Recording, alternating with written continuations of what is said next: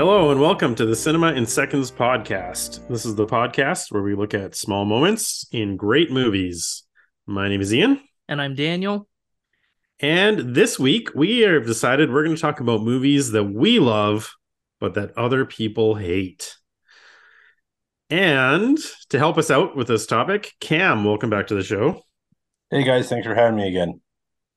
And Cam, this was your idea. This is your topic. So It was what kind of kicked it off for you? Say what? Well, what kind of made you think of the idea? I don't know. I was just kind of thinking, looking through this your guys' show and everything like that, and different topics, and then it suddenly hit me that there are some movies that I really like that just get lambasted by everyone else, and I don't really necessarily understand why. I think it's a lot easier to say, these are really popular movies that I hate, and this is why. So I think it's a lot more difficult to come from that other side where, you know, everyone hates it, and this is why I like it. Mm-hmm. Yeah. And we've done the guilty pleasures, but I think this is definitely a different vibe than that, right? Like this is movies that we're not like, yeah, I know it's bad, but I kind of like it. This is more like, no, I genuinely love this movie. But Yeah. Mm. Yeah, and there's a different, I mean, it's that factor of like that other people hate. Like Rocky 4 is a guilty pleasure of mine. Most people know Rocky 4 is pretty dumb. I don't know if anyone like hates Rocky 4. You know what I mean? Maybe Karl yeah, it's Marx, pretty but well beloved. otherwise, Yeah, yeah. communists hate it. Yeah, Karl Marx. But like people know what it is, and there's a sort of ceiling to maybe the types of reception it's going to get or the type of love it's going to get, but it's not hated. Which for me was also something of a challenge for this week because there are a lot of movies that I like that are not particularly well received, but there's not that many that I love. And the other factor that just makes it hard, and I'd be curious if this was something you guys struggled with at all, is this sense of like any discussion about movies being over or underrated, it's so highly contextual. Um, because in the broader context, I could have easily chosen Rob Zombie's Halloween 2, but online, there is a contingent of people that love that movie. I was actually going to put either the first or one or second one too, and then I was like, okay, Dan's already fought this fight, so I'm gonna take a pass. Yeah. But it was this thing where I'm like, there's almost no movie I can think of that I would say, oh, everyone hates this, because I know there's some semblance because of the internet of some community that's like, that's our boy, So it becomes a challenge. Like I have one that is, I think, very clearly everyone hates and I love, and it's one of the only ones I have that's the purest version of that. And then another that's kind of more of a cheat, but I think I'll make it work. But this was hard for me. I actually I mean, you guys might have known if you were paying attention to our shared document. I didn't update my second pick for a very long time. Yep. So, Yeah. I didn't either because I kept going back and forth in a few options, but I think I like what I picked. I found it actually more difficult to find stuff that people hated that weren't just bad. Well, If that, yeah. I mean, the reason people hate it is because those movies actually suck. sure. Yeah. And like, universally, I think everyone says they suck. Well, and the other thing too is like there's movies that people hate that I don't hate, or I think are kind of okay, or I think are even decent, but do I love them?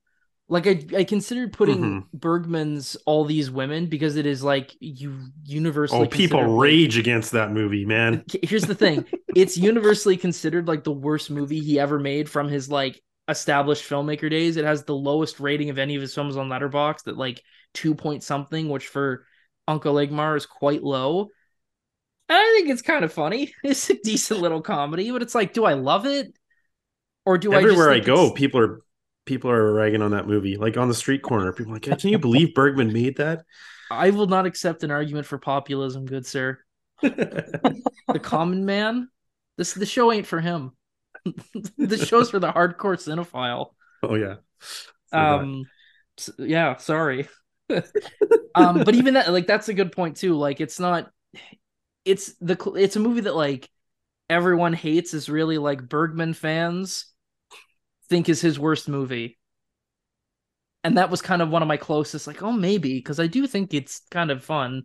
Um, Well, the second one I picked, I wouldn't say I love it, uh, but I do think it's, and it's a recent one that I do think gets ragged on pretty bad. But the first one I genuinely love.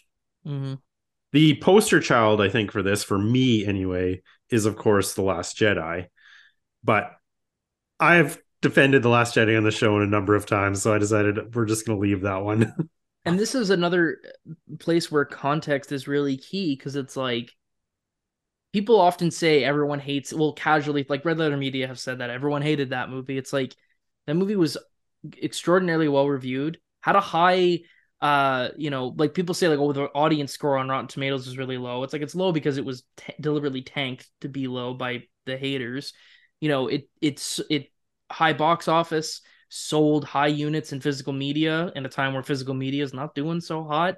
Like by most metrics, it is a well-liked movie. It's just that the people who really don't like it are very loud online, you know? Mm-hmm. So it is this question of like, not to say that there aren't a contingent of people who clearly really do hate it or that there wasn't divisive arguments to be had or that some of those arguments even aren't valid, but to some extent the everybody hates it quality of it, I think is kind of blown out of proportion. And again, it goes back to the difficulty of like, how do you gauge that, you know? Like, Yeah. other than just being like vibe check, Last Jedi, like, Well, I suppose we can get into that. I'll start it off with one that I think is actually not to the level of Last Jedi, but I think it's a similar idea. So it's Ridley Scott's Prometheus, which came out in 2012, and it's the prequel to the Alien series, and it's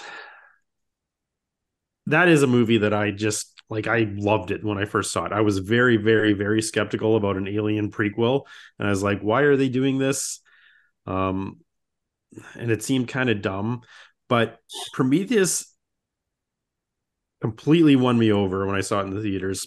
And I like it because it's not just like, oh, let's kind of try to tell the story leading up to the aliens being created. Let's do something a little bit more with it. Let's make this movie about something. And I think that they really succeeded in doing that. I think that it explores the idea of religious belief really well. I think it explores the idea of generational relationships and generational, trauma really well. And I think it explores that in many different avenues, right? So you've got like David the robot, who's kind of, he's considered like the son of this Wayland character, but he's also like, as a robot or as an android, he's the offspring of human beings in general. And then who are human beings the offspring of? And it really delves into these questions of where did we come from, like the big questions. Where did we come from? Why are we here? All that kind of stuff. And it goes full into why it's trying to explain that. So my moment, I guess, is actually more at the end of the film. So I guess if you haven't seen Prometheus yet, just a quick spoiler warning, I'm not going to say everything that happened, but I will say that there's a moment at the end of the film where Elizabeth Shaw, who's the main character, played by Noomi Rapace, her and David, Michael Fassbender's android creature, they're in this predicament where basically they're getting off of the planet that they're exploring. They have a ship, and the logical thing was, okay, they're going to go back to Earth.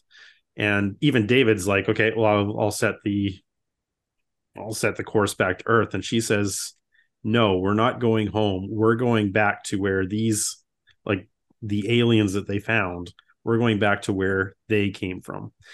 And so I like that because it's like a continuation of the search for God in a sense, or the search for meaning, or a search for the truth. And even though they thought that they were going to find this here on this planet in Prometheus, they thought that they were going to find all the answers to these questions. They didn't. They ended up being very disappointed with what they did find, and rather disturbed, to be honest. But there's this sense that, okay, but that doesn't mean that there's nothing out there. We have to keep exploring. We have to keep finding out what's out there. I think it really speaks to the themes of this movie, that decision. And I've always loved that that's the ending. And it's kind of leads it off into a, okay, now they're out and you can kind of make up your own story about what's going to happen to them. And where it's going to go from here, and that they'll probably never find an answer, but they're going to keep looking for an answer. So I think there's something deeper going on in Prometheus that I think a lot of people just kind of dismiss, and I don't really get why. So that's where we're starting off. Well, I disagree. This movie sucks. Oh man. No, I really like Prometheus. Um, I don't. I hardcore loved it when I first saw it, and I've cooled a lot on it since. But I still think it's a very good movie, with some amazing sequences, and its sense of ambition is hard not to just admire, especially. And I also feel like if this came out like today, I'd probably be even more grateful for it because I don't know, movies like that feel even more in short supply right now. Um, but I think in terms of thinking through like why it was so hated, I think a lot of it just has to do with the timing of its release being, summer of 2012, or I guess like spring of 2012 leading into the summer. Um, and how closely that corresponds to the massive rise in popularity of honest trailers and CinemaSins on YouTube, which start right around that time, maybe a little bit before. And this movie became a gold mine for them to pick apart nitpicky plot hole stuff, many of which is not, I think, fair reads of the film. The one everyone always brings up is that why would they take off their helmets? That's so dumb. But in the scene, it's being framed as a dumb thing to do. They're literally imploring the guy not to do it because it's dangerous and a bad idea. So like, Yeah. It also it ties into the themes I was just saying, right? Like he has faith that he's going to be okay in this situation. mhm, He's playing more off of his emotions than logic, because that's what somebody in that position would do at that moment. Right? He's about to reach his mhm. answers. He doesn't want to be hindered by a suit, and he's trusting that the atmosphere is breathable because he's like, well, yeah, this place is meant for us. And there's an element of hubris to it that's appropriate for that character too, because later when David asked him, why did your people make me? You want to ask your creator why you were made? Why did your people make me? And he just says, we made you because we could, with that Yeah. sort of shitty smile. It's like, yeah, that him taking off his helmet is totally consistent with this person and his personality and his character flaws. So, Yeah. yeah, like I think and there's a lot of stuff in the movie like that got picked on. That Charlize Theron only runs in the one direction rather than to the side, and it's like, I don't know, there's a giant spaceship falling on you. It's easy to be like, why didn't you just do this way? Like, I'd probably just trip and die immediately, so I can't be too judgy about how old Charlize was handling it. But it was just like, it's the kind of film that does not play well to internet pedants who are live for that kind of criticism. Yeah, that's fair. It's I think it's very it's I just love it. I think it's a really admirable movie though in so many ways. The design of the film is incredible. Like it harkens back to, the Geiger designs of old, but it's kind of its own, it kind of has its own take on it. The score is incredible. I think that its heart is in the right place Oh because yeah.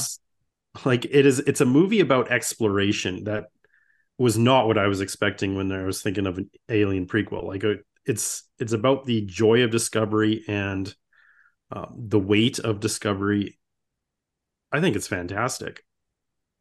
Yeah. Like I mean, it starts off with this idea of like panspermia, right? The idea that aliens seeded the Earth, which I think is a ridiculous theory. The movie commits to that.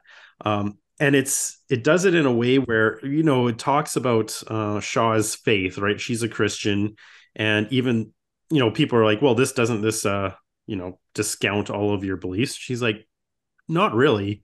She's like, because this actually doesn't explain a whole lot, because now you have to explain where these creatures came from, and then where does that go, and they keep going back and back and back. Mm-hmm. Yeah, well, And so that's I the like element that. too that's most similar to like 2001: A Space Odyssey, where like Mm-hmm. this idea of, because Kubrick talked about it as being like a spiritual film because it is in a sense about a search for God, and people said, well, is the alien God? It's like, well, they would appear like God to us, their mastery and their power and their influence over us would be comparable to our understanding of a God. That doesn't mean it's capital G God as represented in various faiths, but that it serves a similar function, or there's a similar power relationship there, um, which is also like indicative of how one can question how, if doing that in the vessel of an Alien prequel was the best strategy. And I think there are drawbacks.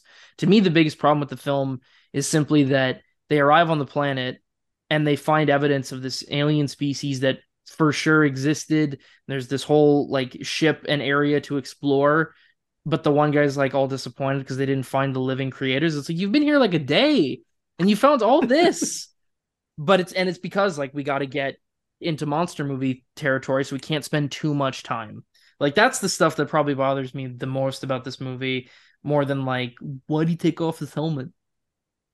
I noticed that right away too. It's like you literally just traveled to a new planet, prove that there's other life, and you're spitting the dummy because it's not what you wanted. Mm-hmm, mm-hmm.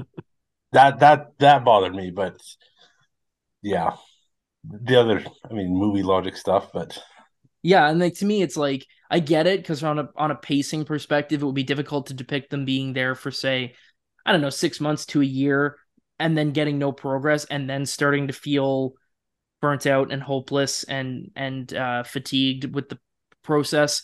That for me is where the story I think would have been more interesting. But I also get by the logic of pacing a summer blockbuster where there's thrills and a monster and suspense, that's a harder sell. I get why they kind of needed to kick it into high gear. Um, but it's also like, I think it's a criticism I have of the movie. It by no means deflates it or makes it worthless. There's way too much interesting stuff in it to be uh thrown away. And Ian, to go back to your moment, that sense of wonder that the film still leaves you with. I mean, how many prequels do we see that their sole function seems to be to explain every detail from the thing you already love? Yeah. Um, the fact that this prequel still ends by stirring wonder and mystery, um, is kind of a great thing. Yeah. And I think my moment, I think her decision is a big part of that. I think it would have been really disappointing if they just headed back to Earth. Mm-hmm. I like that they're still out there searching. I mean, yeah, they did come back for a second movie that was very disappointing, but and how that was revealed. So I I'm kind of in like my that mind, movie. they're still out there searching. I kind of like Alien Covenant. All the alien stuff is not good, but all the Michael Fassbender as Dr. Frankenstein, big fan.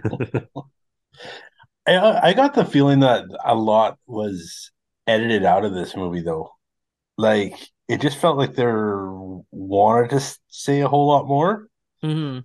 and then it just like you said, for pacing's sake, we gotta chop this, chop that, and just we'll make this guy a baby and these people really angry. And one thing I noticed with like David there is, he's supposed to be this android, but I always got the feeling of genuine emotion, Mm-hmm. especially like anytime that someone said that well, you're not real, or you're not a real boy. Like he always had this look of pain in his face. Yeah. And then, so I wasn't wondering if, they were going to explore that more. But then also, when he's doing the somewhat evil stuff, is he doing that just because his his boss told him to do that kind of crap? Or, is he genuinely, dealing with those kinds of emotions? Mm-hmm. Yeah, Yeah, which I I think that's believe the fair. opening of Covenant reveals basically Guy Pearce tells him something. I don't know if he literally says, hey, mess with the crew, but he gives him some sort of instruction that kind of retroactively explains that more. But yeah, like the question of motivation is a little bit vague. Um, And I would say that there's definitely a lot of deleted material in general, like just that was shot and was cut.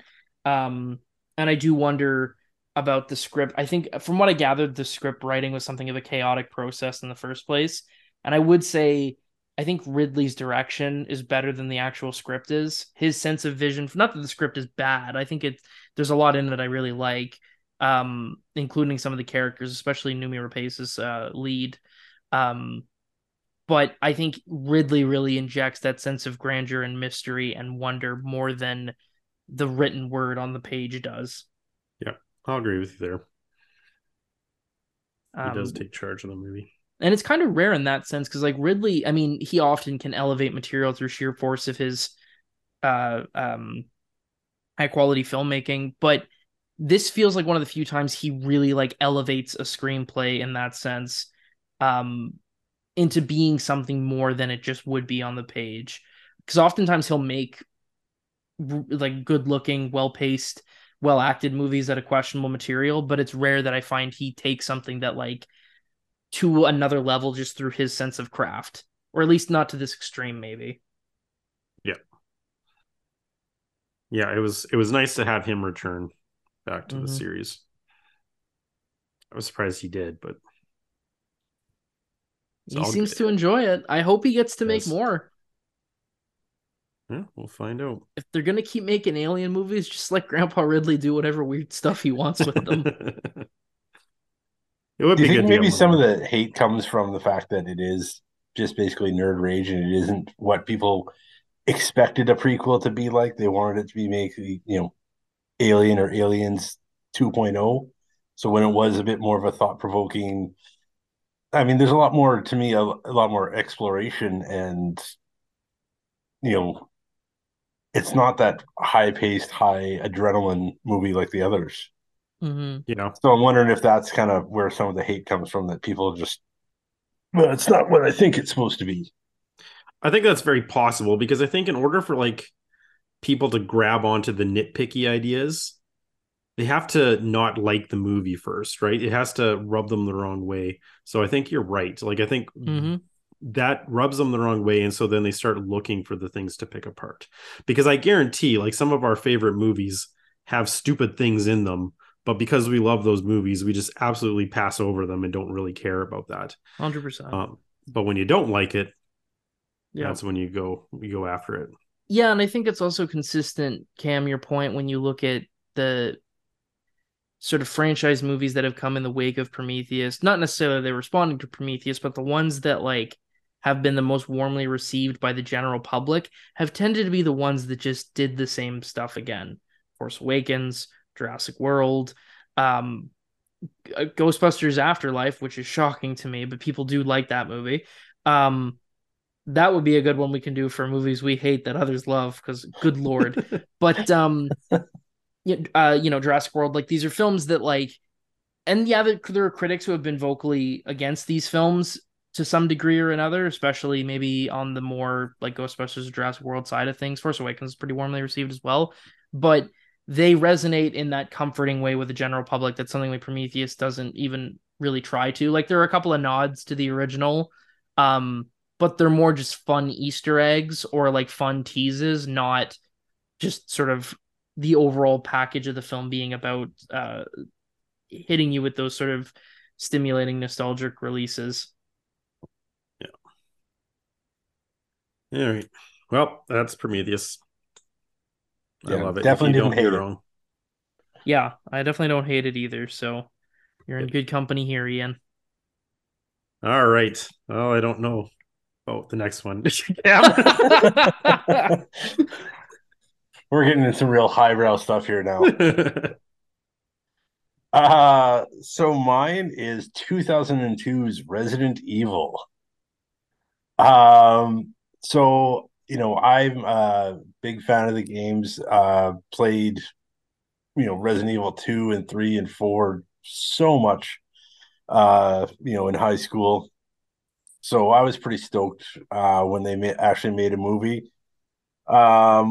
Which I mean, video game movies generally, yeah, are trash.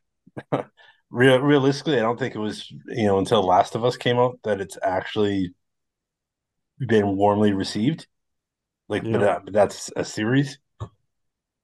Yeah, I mean, And I think there's a lot of stuff people will say is like, oh, there's some good ones, but they until Last of Us, I don't think they've had like a their version of Superman the movie where it's Yeah. yeah, like, oh, this isn't just like functional or it's passing the bar. It's like actually like really good.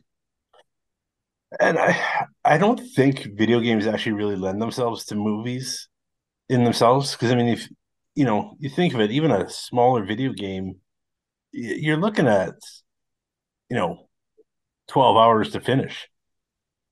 And that's a lot of story, and that's gameplay included. But there's some that have huge set pieces, like Metal Gear Solid 4 had over 8 hours of cutscenes in a game. So how are you going to crush all that down? And that's only one part of you know 5 parts of the Metal Gear series.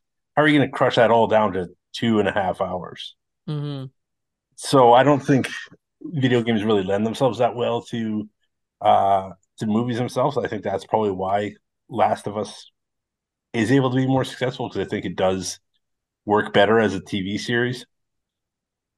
But anyways, Yeah. uh, so yeah, my I was psyched when this came out. I really like it, always have. And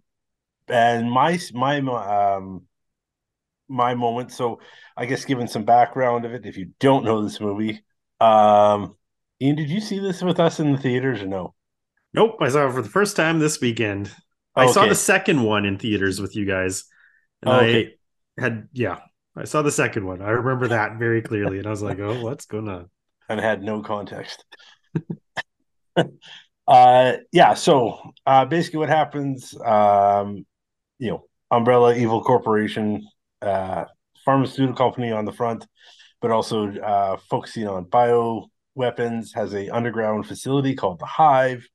Uh, right at the beginning of the movie, you see that someone breaks a vial with what can only be assumed is some sort of virus, and that starts shutting the place down. Uh, and then the AI within it shuts the locks it all down, kills everyone in there, and they send in these operatives to figure out why. And of course, once they get in, the first thing that they want to do is shut down the power, which only makes sense. I mean, there's definitely one thing there that is a bit of an issue. That why would Umbrella's corporation, or why would you have this high tech facility and not actually know why it goes offline? But anyways, so they shut off the power, so that released a lot of the security measures. And this is shortly after their first encounter, and they're standing around, kind of confused, what the hell is going on? And you just hear this dragging noise from the distance. What the hell is that? And it cuts to the angle at the feet, and there's this zombie with a nice busted ankle dragging an axe. Coolest scene. It really was a bit of a throwback to the movie, or pardon me, to the games where they kind of have those appearances in a lot of the earlier ones. Like in the very first one, there's the zombie reveal where you first encounter a zombie and they slowly turn around and you see the face. To me, that was very similar in its um, presentation. And I just really like the way they did that. So that's my moment. Nice. So they went in to find out what went wrong. Yeah. I didn't get that. I had no idea why they were there. Oh, I didn't know what the characters were doing at all. I was like, they're just wandering around corridors. I don't. it Okay. was yeah. There was actually two things that kind of made me laugh right off the hop is when they burst in there and these special operatives got they're throwing gas grenades and all this sort of stuff and they're wearing these gas masks. Well, I used to wear those gas masks and they don't have any of the filtration cartridges on there, so they would just be breathing in that crap. The gas Uh, mask, it does nothing. um, and then another thing that's I've really picked up in a lot of shows is they're you're about to drop into you know a house where you're going to be potentially shooting people, and then they pull out a gun, hold it to someone's head, and then rack it. It's like, why would you be going into a situation without your gun loaded? Well, you got to show that you're loading it at the moment. It's cinematic, Cam. Yeah, that's and like I'm not a big gun guy or anything like that, but I've just that's something I've picked up on in a lot of TV and movies. Why is it still not ready to go? They're very like they're very pacifist. Like they have weapons because just in case, but they really don't want to have to use them. I Yeah. will say the idea of a zombie carrying an axe is pretty cool. Like it's I can't think of another like zombies don't use tools. What's going on? But Yeah, Well, exactly. they do start to develop that in the third Romero film, Day of the oh Dead. yeah. They do Yeah. start to develop. They're teaching uh the zombie how to use a telephone. Say hello to your Aunt Alicia, bub. Very good film. And George Romero almost directed the first Resident Evil movie. Like it was going to be a different Really? script, but he was at one point developing a Resident Evil film, and it fell through for I'm not really sure why. But they went with Paul W.S. Anderson instead. Uh, voice of a generation. Um, it's Well, in a funny too. way, Well, kind I of. mean, there's the thing too with these. Like, I'm not familiar with the series really. I haven't seen the first film. I saw the second one, and I'll talk about my one moment from that just for fun later. Although I think I might have it might be from another movie, and I've just conflated it into Resident Evil. But from what I've gathered, the one sort of main element from the games that gets reproduced in the movies is just a lot of the iconography, the visuals, the characters. They look like exactly and I'm not sure if this specific dragging axe across is like a literal rip from the games, but it does feel like a very much like, as you were saying earlier, like evoking the iconography and sense of um, the sort of almost comic book quality of these monsters that the games have, translating that to film, which is probably where the films are at their most successful. Certainly in translating the game, because I don't know if they're and you'd know better than I do because you're a fan of the games, but they don't seem that close to like the overall tone of the game, or to my understanding. The first one I thought very much was. Okay. Um, what I liked about it, it was that it wasn't just a you know rehash of one of the old games, as a movie.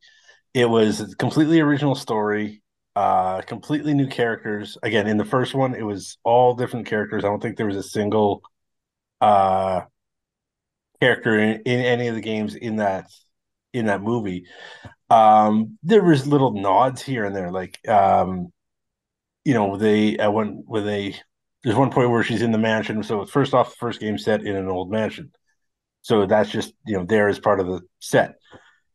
She opens the door, she's walking, and a bunch of crows come out, and a bit of a jump there, and that's again from the games they had crows randomly attack you.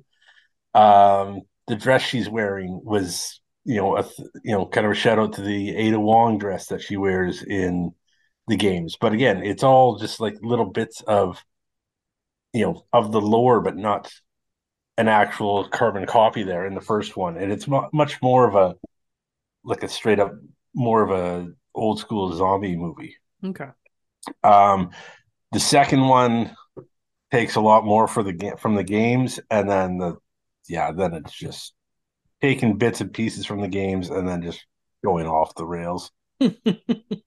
Okay, so obviously, I mean, I'm not a big video game guy, Mm-hmm. but I remember people talking about a game, and it might have been Resident Evil games that are like um scary, Yeah, right? Like it freaks you out, like if you're playing at night or something. yeah, So I think that the axe would probably play well to that, especially like the sound before, right? That I can see exactly. that being kind of like an ambient frightening idea that would come from a game like that. Yeah, because you're sitting there like, what is that? What I think they had just finished shooting a zombie or two, and then all of a sudden they hear this dragging noise from afar in this big warehousey thing, and it's kind of what is going on. So I thought that always really stuck out with me always. For what it's worth, Yeah. Ian, sorry, go ahead. No, go ahead. Well, just the people talking to you about like the genuinely scary video game.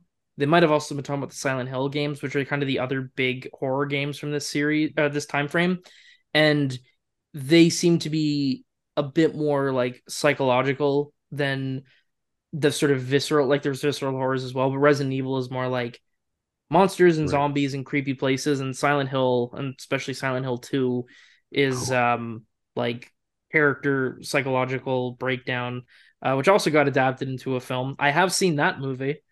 So anyway, Well, I just wanted to put that out there. the people who would have been telling me about these video games would have been Cam. So, so Yeah, and you know what, the way it's done in the movie is very similar to the games. Like it does start off a lot more horror. They call it survival horror, so it's a lot more slower paced and you know more creepy stuff. And then as it gets going on, it gets more a little bit. I mean, part of the game's charm is that it is a little bit cheesy. Some of the dialogue is cheesy. Some of the these ever evolving monsters get more and more ridiculous as the game goes on, and same with the you movie. say that as the cat just creepily shows up over your head. That was good. And it doesn't work well on a podcast. I apologize, everybody. Yes, But that was pretty funny. Around. So I completely forgot what I was going to say. Oh yeah, I was going to say it's to me, and this is going to sound dumb, but for a zombie movie, but it is a little bit more grounded than a lot of the games, and definitely the movies further on. Yeah, I have not seen much. Like I've only seen the second movie, but I've seen bits and pieces from some of the later ones, and oh boy, Yeah, they get pretty out there. The one moment, and I don't know if it's actually from the second movie or if I've just like it's from something else or I just hallucinated it, but I remember this bit where Mila Jovovich, Alice, I believe is her name, is yeah. like under gunpoint, and they're like, "Put your weapon down." And so she throws her gun down, and the guys kind of lower the guns, and then she like dives to catch the gun before it hits the ground, and then shoots the bad guys. I think that might have been the second one. That was definitely not the first one. I think it happens in the second one. I remember it from watching that at the time, and as like a 10-year-old thinking, "That's awesome." And now looking back, I'm like, I don't know if it is awesome. It seems pretty stupid. But at the time, it seemed like, whoa, that's so awesome and badass. So, No, she's got amnesia stuff for the first half of the movie. I recall that, yeah. And then at the end, there's like a thing where she doesn't remember, but then she's like, "My name is Alice, and I remember everything." But I didn't know what that meant because I didn't know what everything referred to. Like what? I think that was the start of the second one, actually. Okay, yeah, the second one's the only one I saw. So, Yeah, um, it seemed very like important the way she said it, but again, I was like, I don't know what that means. yeah, it would make more sense if you'd seen the first one. I mean, none of them have numbers in the title. How are you supposed to know? That's true. Yeah, That's why I keep calling it the second one because I actually don't know what the subtitle is. I know one of them is Extinction and one of them is Afterlife, and then there's the final chapter. I think the But second one was just called Resident Evil 2. was it? I thought it was like Resident Evil, like the spoopening or something. It's usually something stupid like that, Yeah, you maybe. know? Hey, only there was a way to find this out. I'm Googling now. It's called Resident Evil Apocalypse, but on some DVDs there is a 2 after the title. I There we thought go. Apocalypse was the third one. Yeah, not important. See, bad titling. After the first one, they're really garbage. Well, I'll be honest, Cam. I am probably with the rest of everybody I know. else. I knew you didn't care for it, but no, I always liked that one. I liked the I say the kind of slower paced zombie sort of movie. The soundtrack was done by Marilyn Manson, so that was really, Oh, that it was a was. big. I looked at the soundtrack. There's 5 songs by Marilyn Manson. I was like, holy cow. Yeah, he did the score, and then yeah, the soundtrack. Like I bought the soundtrack when I was, listening to that CD over and over and over again. Oh, there was a part I really liked that I thought was it was kind of dumb, but it was kind of cool. That's when they're in that hallway and the lasers are like chopping them Yeah, up. That was pretty neat. I like that part. yeah. Far out. I haven't seen this film, but if I stumble across it on Prime or a streaming service of sorts around Halloween time this year, maybe I'll Oh man, watch it. I had to freaking pay for it on Google Play. But you guys, it's on the CTV. It was free on the CTV app. Oh well, it didn't show up when I searched it. So I mean, I'm saving it for Halloween, when I need to get spooky. Um, cool. Nice. Well, I'm going to change gears on us pretty dramatically and talk about Blonde, uh, Andrew Dominic's film, sort of a biopic of Marilyn Monroe. Not really, because it's based on a fictional novel. Um, and I think very openly revels in being a work of fiction in its style and tone. So it's not really accurate to call it a biopic, but it certainly is like, trying to represent a real life figure, and they use real names for most of the characters. Some of her husbands in the film are not referred to by name, but by their sort of role, the athlete, the playwright, but it's very clear who they really are. This is okay. So I mentioned like I had a hard time finding movies that people really hated that I loved or that everyone hated. This was the lone exception because people hate this movie. This is one of the most Yes, they do. viscerally hated films I've seen in my lifetime. And certainly for like you can find other films that are more hated in terms of like really like Uwe Boll films or like just sort of openly reviled stuff. But for a film from a acclaimed director with clear resources and production value that's aiming for a certain prestige and artistry, this is like vilely hated. And because I was thinking of other filmmakers who have like a real strong backlash against them, people like Alejandro Gonzalez Iñárritu, or maybe Three Billboards Outside Ebbing, Missouri, that there's a contingent of people online who like really hate these films or these filmmakers. But you also look more generally at the, awards recognition or critical reviews and like, okay, clearly this is maybe, yeah, there is a strong amount of people who hate them, but that's not reflective of the overall tone. But Blonde is closer to being like, yeah, no, everyone hates this. You can find positive reviews. Obviously, Ana de Armas got a Best Actress nomination for her work in the film, so it wasn't entirely shut out by the sort of awards community. It had some positive notices, but man, this film was really put through a ringer and not unwarranted to some extent. I think there are valid criticisms to make of it. I think inherently the film is exploitative. I think in some ways all, you know, tellings of real people's stories on film, especially when those people are dead and can't control that representation at all, is to some degree inherently exploitative, but there is also a greater degree of that exploitation when you're talking about someone who, was historically victimized, and the film is very much I don't know if I would say reveling, but it is certainly languishing within that abuse and hatred and making up new unverified or sort of provable acts of uh, violence committed against her that are made up for the film and putting them in there. And I think there's valid discussions to be had about how appropriate that is and valid criticism to be made of that. Um, but there was also people who like just took the mere act of this film's existence as like personal. And I think on some level that might be because there's just a lot of Marilyn is not just like an icon. She clearly is that, but the people who really love Marilyn, there is almost this sense of like this kinship to her, like feeling close to her or feeling like really protective of her legacy and her life. Um, and so this producing a really strong visceral reaction of disgust from people like that.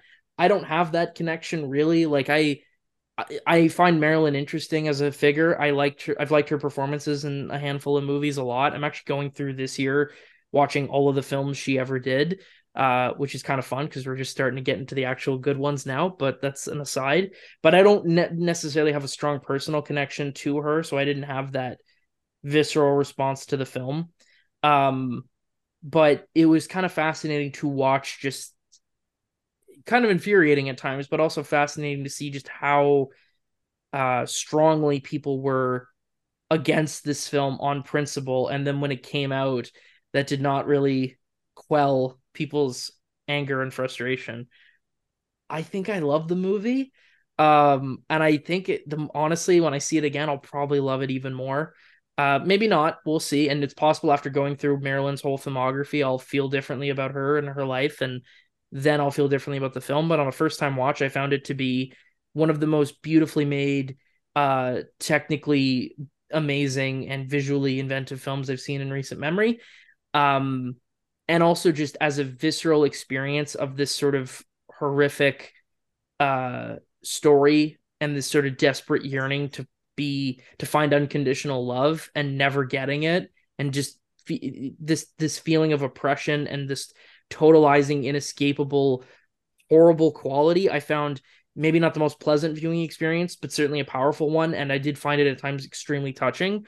And the scene I want to talk about is actually one that I've heard get really strongly criticized specifically for a number of reasons, which is the scene with JFK, where he, as opposed to his normal image in American history as like, one of the few good presidents and like good men to hold office, and the ideals and hope that he represented, is portrayed as this crass, vulgar, sexist, domineering bully who, takes her in privately and really coerces her both in a very degrading and violent way into performing Marilyn into performing oral sex on him while he's on the phone dealing with some other woman making accusations against him, and he's working with like his handlers, so like how to quell and silence that.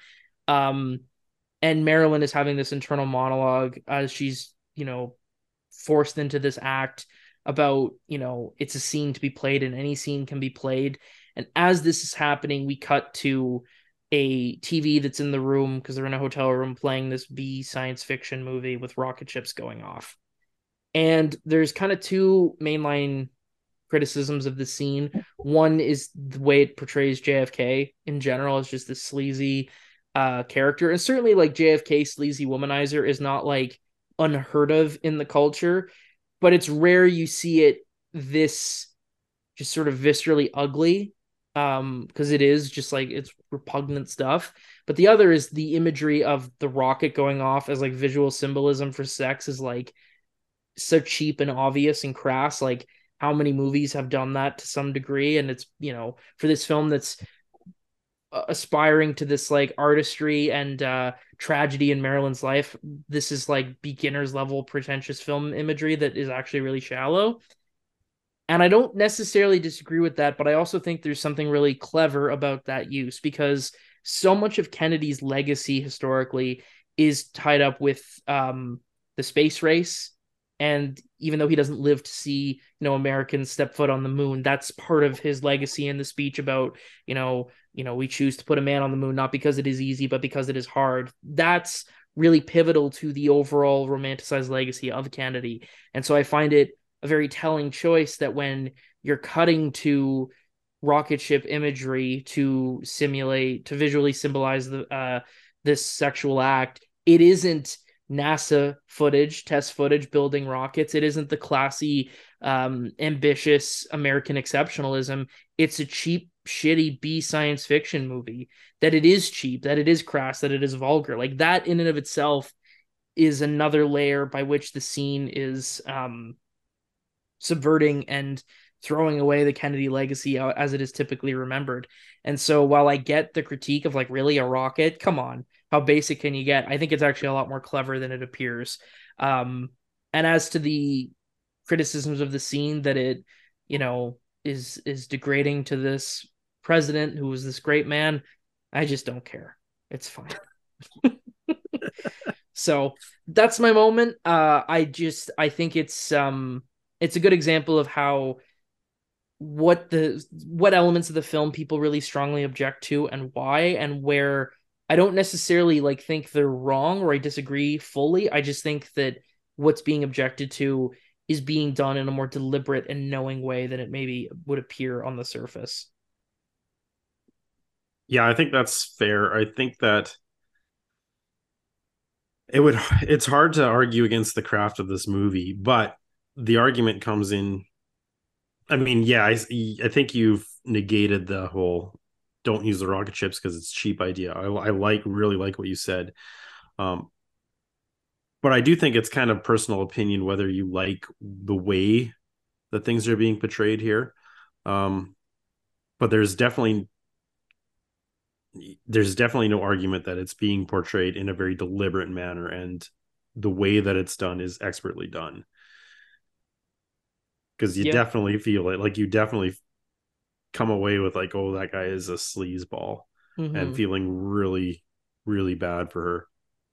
And to me, like I was kind of glib earlier about like I don't care about portraying JFK in a mean way. Part of that is because the film style is so openly artificial that it'll shift aspect ratios on a dime. The really sort of uh not just black and white cinematography, but very romanticized old Hollywood, like very exaggerated black and white. Like it's such a distortion of the real world. And then you've got like some of the night vision stuff, some of the more surreal imagery.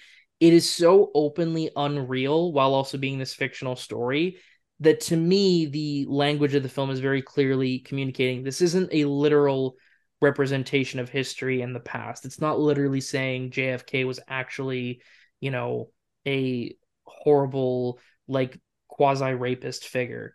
And to me, like I understand that for some people that is going to be like even that indication is going to be irresponsible, and that might honestly be the more practical approach to it, but I think more just as a metaphor for a uh patriarchal society, and it's effective. And frankly I just think in terms of that tone, that sort of nightmarish oppressive tone, where you meet the most powerful man in the world and he's just another lecherous pig who completely disregards Marilyn's humanity and her agency and views her like everyone else as just another tool for his own gratification of sorts. Like as a literal depiction of Kennedy, maybe not the best. As a metaphor for well, actually not even as a metaphor, but just as an embodiment of how vulnerable we feel within the context of this story, I find it quite chilling and very effective. I thought the whole movie was good at portraying her as just kind of really objectifying her. And yeah, I'll be honest, I completely missed the context with the rocket ships at that point. But uh so I That's was very fair. confused by the show notes. I was like, I don't remember a rocket ship. When did Marilyn go to space? But I mean, I think it did illustrate how various points in her life. And again, I don't know squat about her, so I don't know how much of it was real, how much of it was uh, fictional. But how she was just kind of used and abused in one way or another her whole life. It seemed. Mm-hmm. I thought they showed that quite well through the whole movie. The fact that she's at the top of her game, meets the president, and she's still just another plaything for him. Mm-hmm. And Yeah, it's and interesting because in that case, like they're really playing with, because Marilyn Monroe is not just a celebrity and a well-known celebrity. Like she is one of the most well-known celebrities. She is an absolutely beloved figure. And so you're playing with her reputation. And then in this same scene, you're playing up with another pretty massive personality that, like, JFK and Marilyn Monroe are, their personas are so huge that it takes balls to mess around with their images like this. Like it really, really does. well, that's the thing. They're more icons than they are people. And you can argue that about all celebrities to an extent, but there are certain figures that at a certain point cross over. where they are more images than they are actual flesh and blood human beings. You know, Right. it's interesting that Blonde comes out the same year as another As Australian, Elvis. yeah, messing with an Yeah, I was American just thinking icon. that too. Hmm. Hmm. Yeah, and the funny thing is too is like they're actually, as much as they're similar in that regard, and they're also like very stylized films, and for all the ways they maybe are biopics, they feel much more unconventional. The core difference is that Elvis in is in a lot of ways affirming of the myth. You know, it's pleasurable in its design for a lot of Elvis fans in a way that Blonde is not. Um, and in fact, like, and to a degree, I think the criticisms are fair that Dominic is in focusing so much on the horrors of Marilyn's life and the abuse she suffers that it does diminish the ways she was also like her own agency, her own artistry, the ways in which like you know the ways in which she did actually a lot of brilliant work and important work is just completely ignored and elided. And I'm of two minds of that. On the one hand, it does lead to a less fully fleshed out person than another movie might have offered.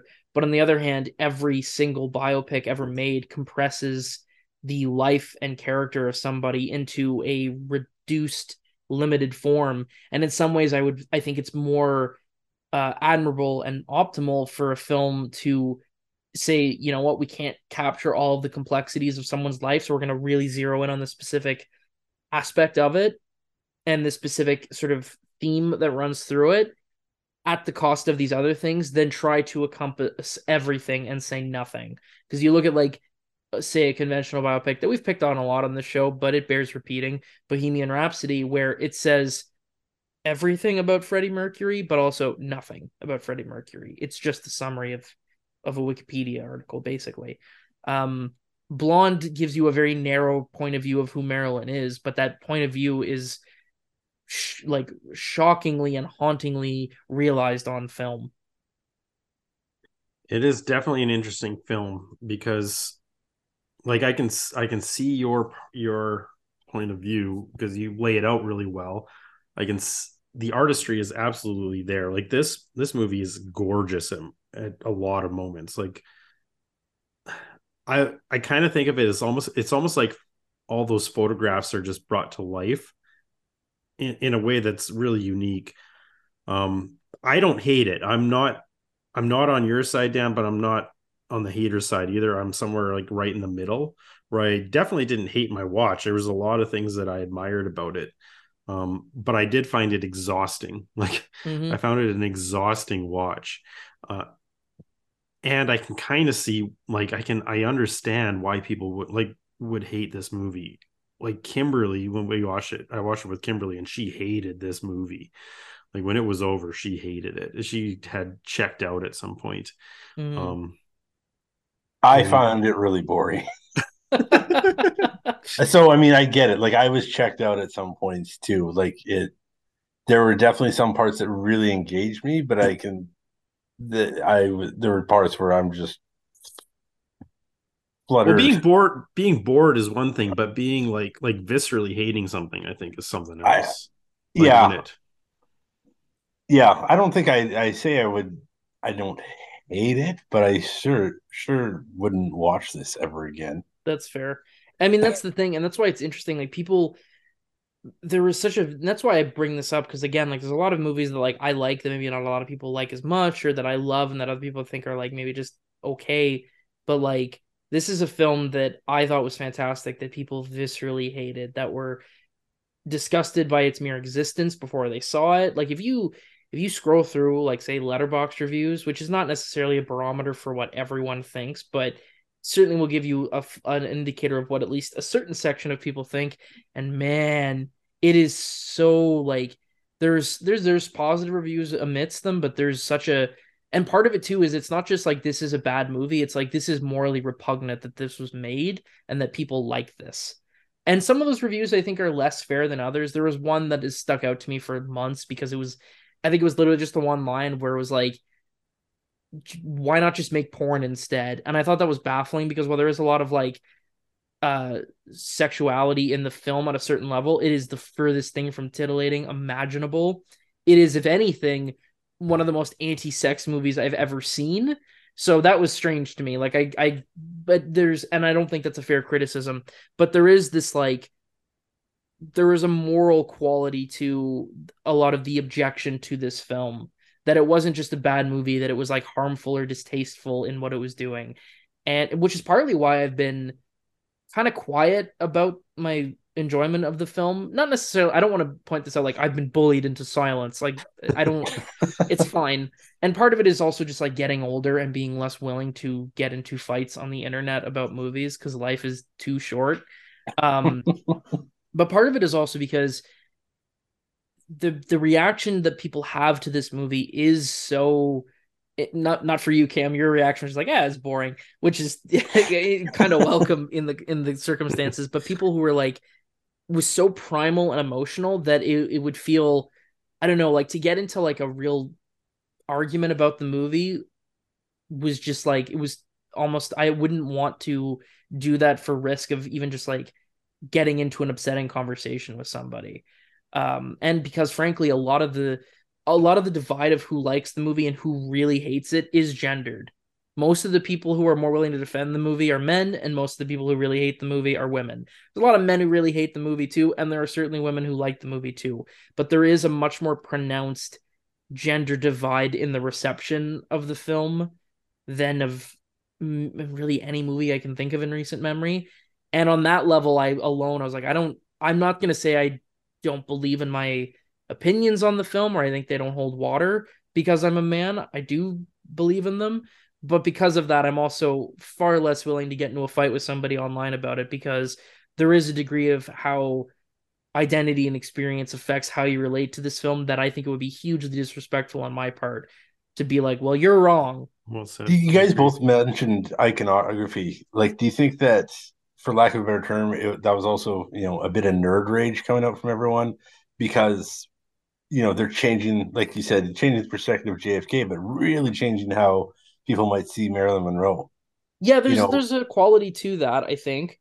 I think it's distinct from something like how we would use that term as I, in the context of like Star Wars because yeah, it's I a can't I can't think of fantasy. a better term for that, but Sure. Yeah, I know what you mean though. Yeah, I think yeah, there is a quality to it like that. Like this is an image that people hold really sacred to them, and to see it in Well, to such see her doing what she's doing in this scene, for example, sure, yeah, yeah. yeah, that can It shatter it's ugly and the hateful. And I also, perspective. and I think there's a valid argument to be made that it's not just a subversion that upsets people, but it is like potentially not handled the most gracefully and the most ethically that it could be. But I do think, yeah, there's absolutely a quality to that. Again, like there's, and I don't want to be dismissive or condescending when I say this, but I think there's a certain section of the Maryland fandom that feels a certain possessive quality and a kinship to her of like, no, she wouldn't want this. And she might well not want this, to be clear. Like she might well have hated this movie. But there is like this degree of like, you can't do this to her, to our icon, that goes beyond just being a fan. Like there's a real personal, emotional connection to that.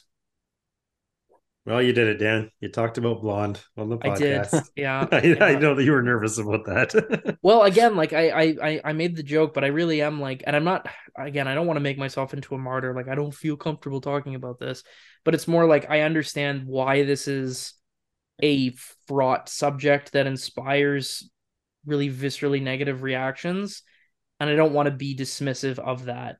so from what you've seen though, is a lot of the hate just because of the content? Like for me, it wasn't the content that I didn't care for. It was I mean, you mentioned the aspect ratios changing and the going to black and white and color, and a lot of that I found really jarring and annoying. Mm-hmm. For me, that's what took me out of it more than, I mean, I was a little bored with it, but that took me out of it more than Right. It was more the the content style of itself. it than, yeah. Yeah. Well, and to me, it seemed like they were just thinking of anything that they could throw into a movie.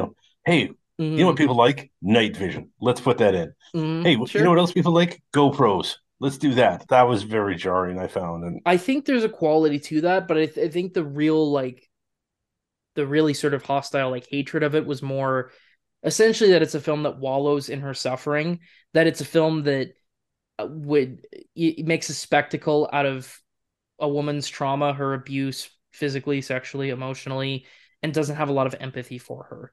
That was basically the gist of it. And I don't I think the film does have empathy for her, but it is a film that eliminates a lot of the positive qualities of her life, a lot of her like her there's certainly an attention to her artistic ambitions, but there is less attention to the ways in which, as a performer in comedies, for example, the work she did in those films and why it was exceptional. Her starting her own production company, her efforts to control her star image and to take agency of the films that she was making and the work she wanted to do, and all that is really left to the wayside, and it is just a series of like the most horrible traumatic events on an assembly line. That was essentially it, that it was wallowing in suffering without empathy. And I've heard the argument made that if you had this exact same movie but you changed so it wasn't Marilyn Monroe, it was just an actress who was inspired by, maybe you made some of the details less clearly riffed from her life, the response would have been maybe not unanimously positive, but would have been a lot less like venomous hatred. And I think there's probably truth to that, but I also think part of what makes the film as powerful as it is that it is taking these images that are so iconic and so ingrained within our collective pop culture and collective memory, and uh, sort of perverting them and recreating and twisting them into these monstrosities. You lose a lot of that power if it's not Marilyn. So yeah. So I'm not saying I wish it was just an inspired by. I think it is better because it is based on her life and it is a version of her life. But that's a discussion that I've seen. I mean, you mentioned empathy. I thought to me that illustrated well. Like she did see like potential all the abuses that she went through, and probably have happened to a lot of actresses, if not worse than her, but maybe not having reached that level of stardom. But yeah, you don't ever really see any of the happy moments that much. Mm-hmm. Mm-hmm. Yeah, and there was also like discussions about the section of her being forced into an abortion and it being seeming very like uh pro-life-y in terms of it's not so much the content, but even the way it's visualized felt like comparable to a lot of like pro-life propaganda, which is a thorny thing because I can totally see where the imagery fits within that, but in the context of the story, it's not her choice, it's something that's being forced on her, but also like it's being that's within the confines of this story and narrative, like they designed it to be that way.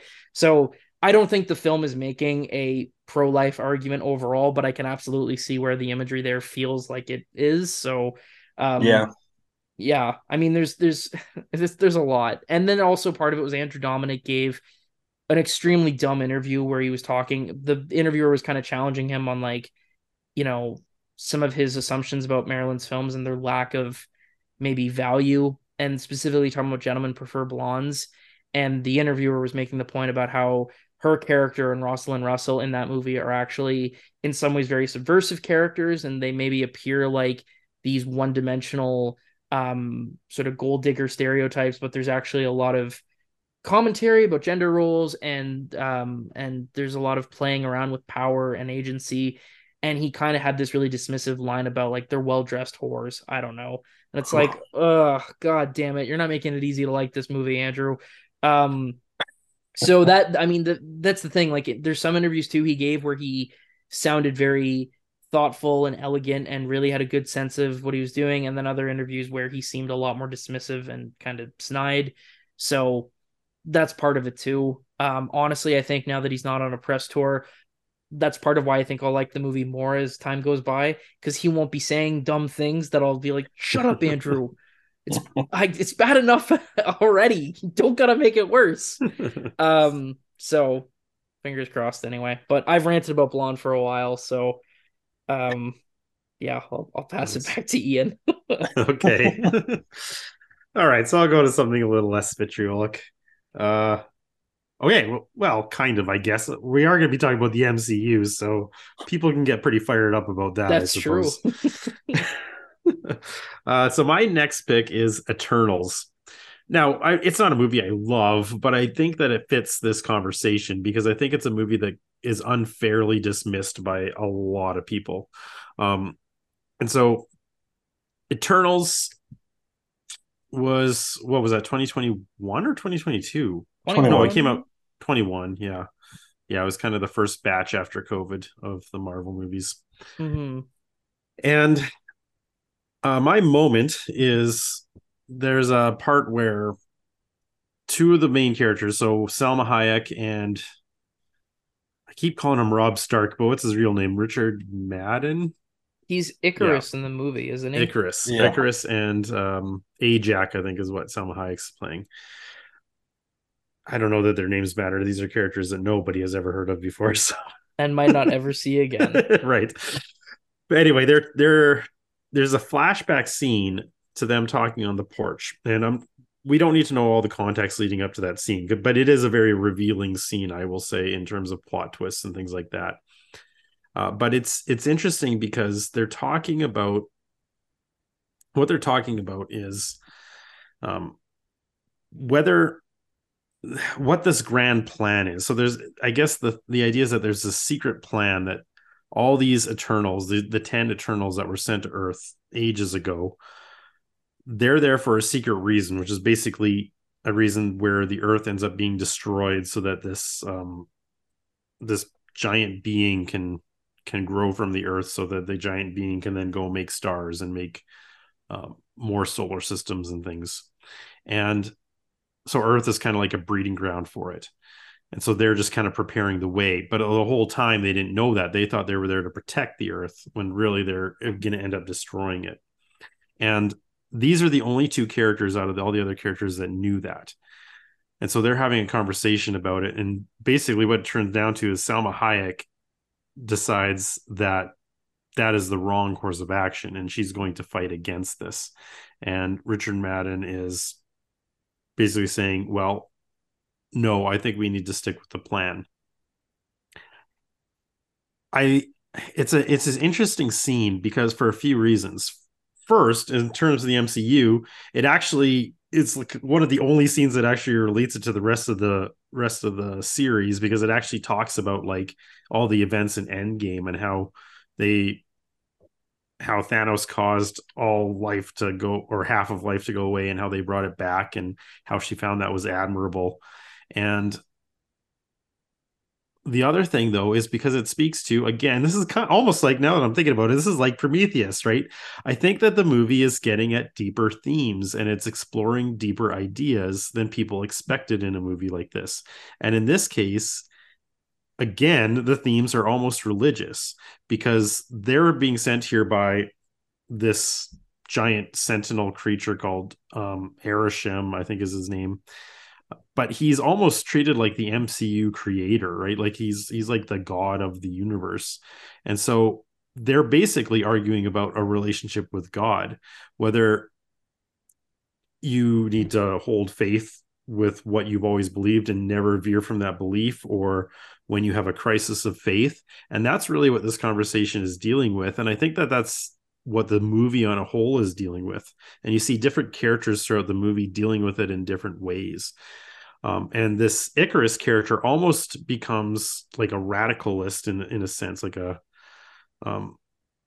evangelical in a sense. Like he will not veer from what he believes is the truth, and he's fighting against Ajax, who he's always looked up to, where she's doubting her beliefs, and she's questioning what's right and what's wrong.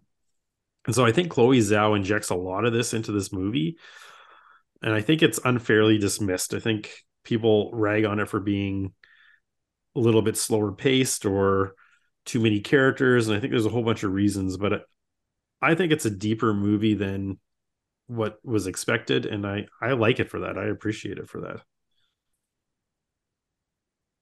I like this one too. It was, I literally just watched it last night for the first time, and I really enjoyed it. Like you said, those themes of kind of, testing faith and everything like that. And I think it goes in, the fact that a lot of them have names similar to what various gods throughout Yeah, like Greek myth mythological and everything like that. I thought that characters. was Yeah, a really neat way to do it. And so it kind of gives them that godlike capability, but even they have someone to answer to. yeah, Hmm. Yeah. I mean, Ian, my main thing is like you got to get around to watching Bergman's Winter Light. Like this whole thing is like your quest for God. Like, come on now. It's just you're only gonna get taken so far by aliens and the MCU. fair enough. You want to get real spiritual, Uncle Bergman's here for you. Um, no, I mean, I'm of two minds of this because I quite like this film. For me, other than Doctor Strange and the Multiverse of Madness, this is far and away, I think, the best Phase Four film and significantly better than the others. Phase Four has been kind of shite. Um, but on the other hand, I do sort of get the negative reception in as far as for this to be the Marvel film that was kind of put forth as like the big statement of like from Academy Award winner Chloe Zhao, like this is our art movie. I kind of get why people were more willing to be critical of it because as that big swing, I don't think it's big enough. But I also think it's reflective of how the rest of the MCU gets a pass because it isn't being that ambitious. Like, well, it doesn't really want to say much, and the action scenes aren't great, and the jokes they're not amazing, but they're fine. Like they're fun enough, and they do what they want to do well enough that they always kind of get that pass. This film is maybe not quite as satisfying in the same way as some of those other films when they're at their best anyway, but is generally more thoughtful, more thematically ambitious, more visually ambitious to a degree, but not enough to be an exemplar in those things. And then it doesn't work as just breezy entertainment. So it gets criticized more than it should. In a way, it is similar to Prometheus in that it is a movie that's punished for trying to be more than just a summer entertainment.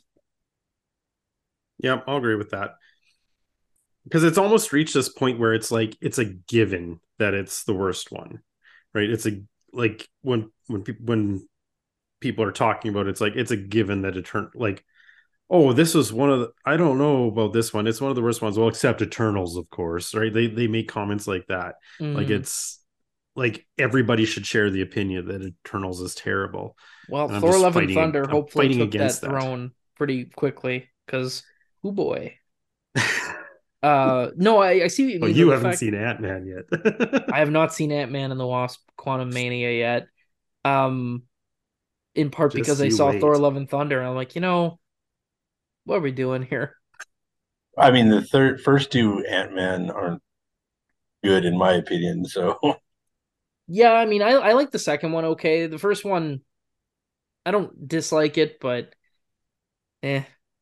yeah, Um, I it's very white bread. It's just that's fair. That's a good way to put it. And that's the thing. Like Marvel have skirted by on that. Like they have a couple of films that have more personality, as everyone immediately goes to the Guardians of the Galaxy movies, for example. But for the most part, they are like functional light entertainments, and they're never really more than that. And it is kind of again, like to me, Eternals' response is less indicative of it being much worse than the others and more the MCU gets treated with kid gloves because they aim for the middle. Yeah, And that's very likely. um because to me, like this is the I think the only MCU film that has like a negative Rotten Tomatoes score. But it is not, I think, even close to the worst one. And to me, again, that's more just indicative of not, oh wow, they really sunk low that one of their films got a Rotten Tomatoes like a rotten score, so much as there's a lot of other films before this that should have gotten a rotten score that didn't, like Thor: The Dark World. Um, Well, I've got that this in my top 10 yeah, I for would the too. Marvel movies. I think I would too. yeah, I would too. And I haven't seen all of them, but I've seen almost all of them. And yeah, this was I really liked it. Hmm. Yeah, I mean, I'm not sure. I do think it was like overly bashed. To me, honestly, there's a couple of things I think are fair critiques of it. For one, I think in general, like, while it is better looking than most MCU movies, it certainly doesn't look as good as something like Nomadland or some of the movies Zhao was making. before. I do think she could have pushed the visuals even more. I will agree with you Hmm. there. And it But maybe things has too that many giant characters. guy's hand coming out of the ocean, like there's some amazing imagery in Hmm. there though too at the same time. And some of it is also things that like were talked about a lot in release, and then when they came out, it was just like that's it. Like there was a lot of like the MCU's first sex scene. It's like that's generous. Like yeah, like Cam's making a face like Oh there was a yeah. sex scene. There was things like that, like or like Yeah. Angelina Jolie's presence, where it's like a big movie star and she feels like really checked out. Like it's one of the few times you would ever be like, oh yeah, Angelina Jolie was in that. Whether you think she's a great actress or not, like she usually has a presence of like a star, and she doesn't in this. She's just also there. And I think in general it probably does have a little too many characters. But Yeah, but okay, I'm going to argue against that. Yeah, there's a lot of characters, but the characters have a hierarchy of importance that I think sure. the film plays well. Like it's not like they're trying to give all 10 characters Oh yeah, I just think they're everything to just not do. that interesting. Most of them. Hmm, I Like thought I Angelina I Jolie's do. character Thea was or Thena was the most interesting. really. But well, what I liked about it was like, and and maybe just the way I'm interpreting it, but I mean the either the PTSD basically she had or the dementia she had. I thought those were interesting things to see in a god essentially. That's fair. That's You know, fair. as soon as she started having like the flashbacks, whatever, that's what my mind eventually or immediately went to is that she's having a PTSD flashback. Hmm. And I thought that was an interesting thing to take on. And then later on, it kind of presented itself more as Alzheimer's, dementia sort of thing. That's And fair. I thought that was, to me, I found that really interesting. Yeah, I Yeah. probably found that more interesting in theory than in execution, but I see your point. I think the other thing is again this question of like MCU fatigue, because like which has been talked about a lot lately. Like they had so many movies coming out in the last 2 years. They generally weren't, other than Spider-Man No Way Home, people weren't generally really enjoying them that much. And I didn't like No Way Home very much, so I was sticking out there. Like they haven't been, if this had come out maybe between I don't know, Infinity War and Endgame, say, which wouldn't have really made sense from like a story perspective, but in terms of like where Marvel was in the culture, I think this would have been a lot more warmly received. Um, I think people's patience is starting to wear thin in general. And I also think there's this greater question that I'm not sure I totally relate to, but this question of like where is this going? What are they building to right now? Like everything feels very like just disconnected and random. That these guys especially felt so disconnected from everything else that it was like, well, what do we even do with this?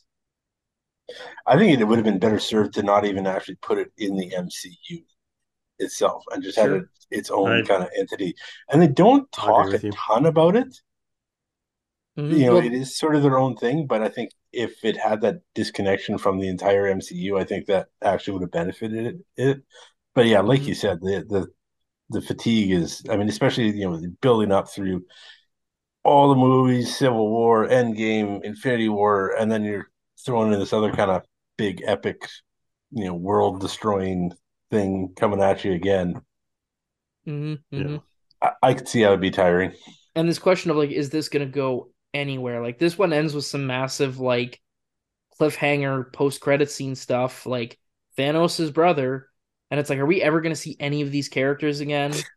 Is the Shang-Chi tease with his sister, is that ever gonna go anywhere?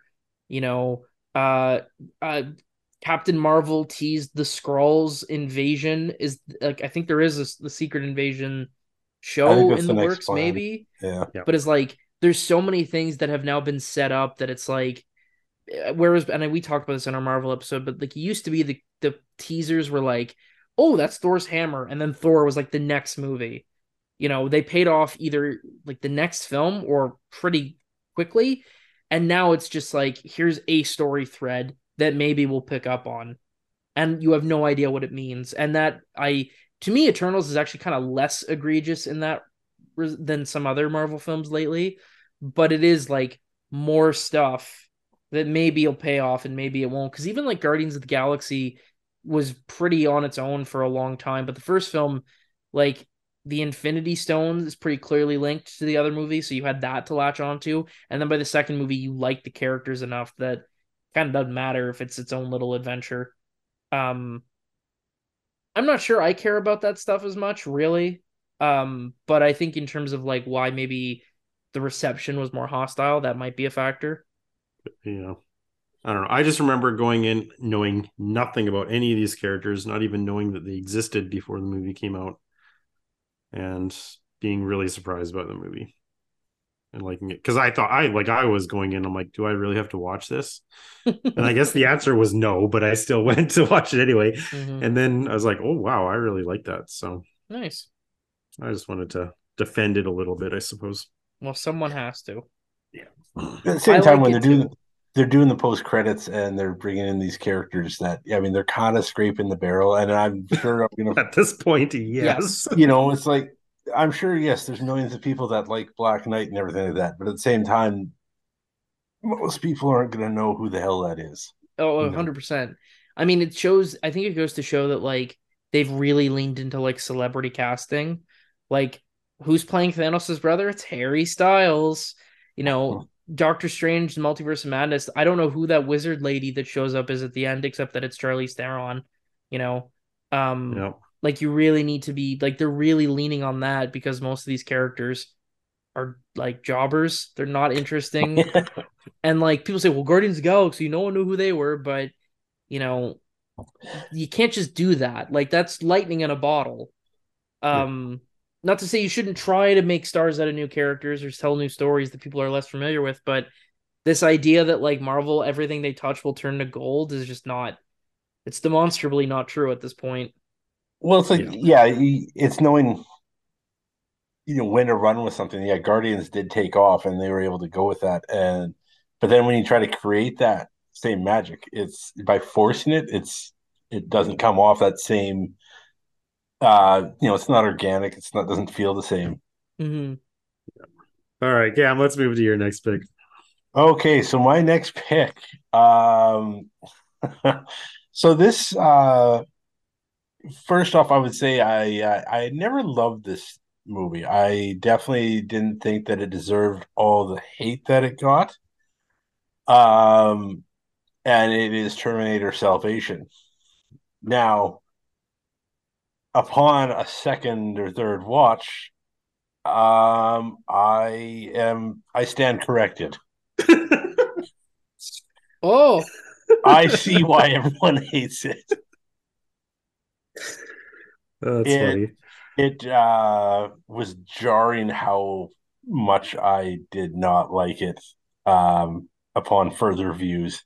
So this is movies that we thought we just hate that we're not sure about now. Yeah, and you know what? I was gonna change it after I watched it, and I watched it again, and I was like, you know what? This could be, interesting talking point because it might be one of those things where, when I think I talked about it on our last time I was on with Clerks, I was afraid to watch it because I was, you know, heard that going back and watching it, it's just not as good. It's not the same. Thankfully, that wasn't the case, but it sure as hell was with this. So before I get to all my gripes, I'm gonna say the my moment is gonna be um fairly early on. Um that Sam Worthington, is that it? His name? His mm-hmm. You character? bet. Jake Sully. Yeah, how does he get roles? He's awful. He's I like him. He's good Oh in man, Avatar. he's so wooden, which I mean, I guess he's a robot, so go figure. But so yeah, he's there with Kyle Reese and the little girl there in some gas station in the middle of nowhere, and they're talking to the survivors there, and looking for the resistance, and then all of a sudden, out of nowhere, this big uh capture bot comes through, bursting through the ceiling there, and grabs them with their big claws and stuff like that. And I think that just really encapsulates how kind of stupid this movie is, in my opinion. Like, you know, every other scene that robot's in, it's this 50-foot monster stomping around that you can hear like a T-Rex. and all of a sudden he's approaches on his tippy toes and is able to nag these people through the. It was just oh so bad. I Interesting. Yeah, I was disappointed with how bad it was, and, it's just weird because like the first time I watched it, I remember in my head, the first time watching it, I kind of got that feeling that from the first two ones, first Terminator 1 and 2, they really had that horror element to them. Like I know, Dad, you've talked about uh Terminator, the first one being kind of like a slasher, Mm-hmm. and I'm totally in that vein too. Like that's essentially what it is, except he shoots people instead of stabs. But it's that kind of unkillable monster that's just relenting and following. And I thought the first time I watched Salvation, I had that same feeling, and I definitely did not. It was so disappointing. That's too bad. I Interesting. found I found it was just filled with like just throwbacks there, like almost to too much. It's like, hey, remember that part? How you loved when Sarah Connor did the one arm shotgun pump? Well, here it is. Mm-hmm. Or remember that time that they were on the motorcycle and the semi burst through the bridge chasing them? Well, we're gonna change that. We'll just have the motorcycle burst through that, and you're in the semi. Or there's that Guns N' Roses song, and just everything that they could kind of think of that people might have liked from the first two. That hey, we got to throw that in. Yeah. Yeah, it's interesting because friend of ours and friend of the show, Justin, I think he's a fan of this movie too, but I would question when's the last time he saw it. I wonder if he'd be on similar lines as you or not. Yeah, I don't know because I remember actually texting him after I had watched it. I mean, this admittedly was a few years ago, and I said I don't understand where all the hate comes from, and we kind of discussed that, and yeah, I don't like it anymore. So what do you think changed? Like what I I don't know. I wonder if it's just expectations. Like maybe the first time you saw it, you thought it was gonna be so bad, and the fact that it wasn't like the worst movie ever is like, oh, this isn't too bad. And Yeah, then going maybe. in with the mindset of like, hey, this is kind of good, and then being like, ooh, maybe kind of good was overselling it. Yeah, I think that's probably a good way of looking at it. Yeah. I had high expectations, so I was grossly disappointed. Whereas before, I had low, and they came out way better. But Mm-hmm. Yeah, I don't think I've seen this in a very long time. Not since theaters, but like a little bit after, like when it would have come out on DVD. And I liked it then, but those wouldn't hold up now, I don't think. I was pretty young and I was like desperate to make the Terminator franchise work. Which man, talk about a losing battle. But it's over after the first two. yeah. And like I will say to this movie's defense, I do think I probably like it more than Terminator 3, if only because it's trying to do something different. It's not just Terminator 2 again, but this time it's a lady Terminator. Yeah, Um and that like there's something to that. You know, it is kind of weird that the future in this movie resembles more the Mad Max world than it does Terminator world that we have been glimpsed in the other movies. Um, and it's also a shame because I don't know if you guys are aware of this, but or Ian, if you've even seen this movie, um, but have you? the Salvation? Yeah. Yeah. Yeah, but I honestly I think once. Like I think Okay. in theaters that was it. Well, as you know, Sam Worthington is a robot in it, and it's kind of like he finds it out and he's like horrified.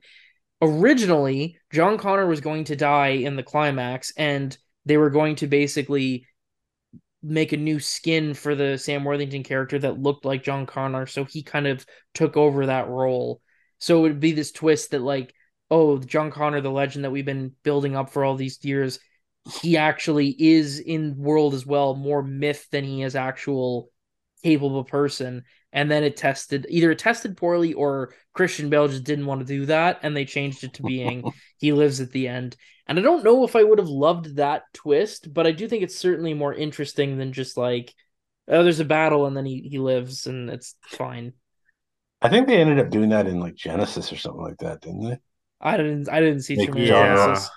John Connor a robot. he ended. Yes, I think so. Well, I know he got possessed by the metal goo from the trailers and then became evil for some reason. I didn't watch it. I was like, I'm done. No, I couldn't do it. I mean, Um, as good as I thought Salvation was at the time, I knew that it was just going to get worse. So, Sometimes you just got to pull the plug, you know? well, I say it just pisses on the first two, and I mean, those two are just so good. I think the story is really good in that, and they tie it up in a nice, pretty bow at the end. Like, Hmm. so then to keep on going, that so the events of the first two and everything that they went through, and especially in the second one, is moot. Yeah. I mean, it's that I don't. Jurassic Park thing where it's like, it's one good idea. You can only take it to so many films. Yeah, Well, especially when the second one, it's like with the ending of the second one, it's like you are in charge of your own destiny, and then the third movie is like, no, you're not. yeah, Just just like kidding. completely switches its philosophy. That Well, always yeah, got but me too. there's money to be made. I So know. So what can you do? it's fine. I mean, that's sequels, baby.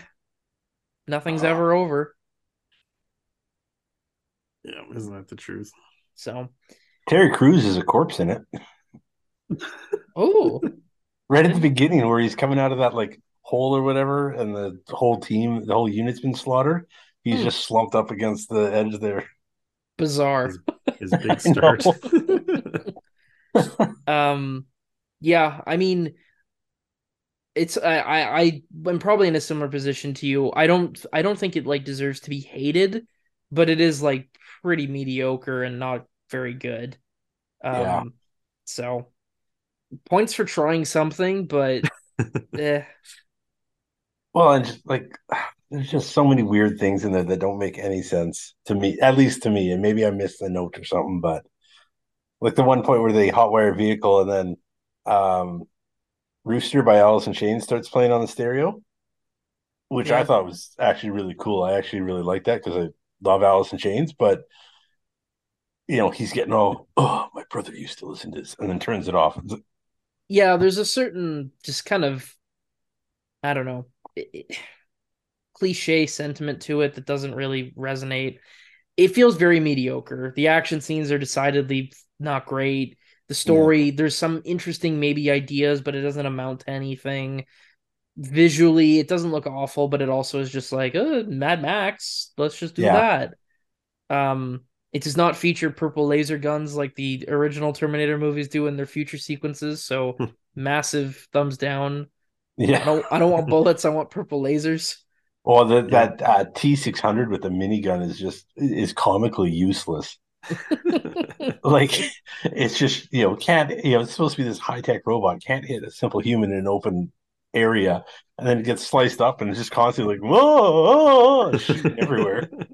So I need those Oh lasers. no, not again. Uh, Well, sorry we made you go back and ruin this movie for yourself. mhm.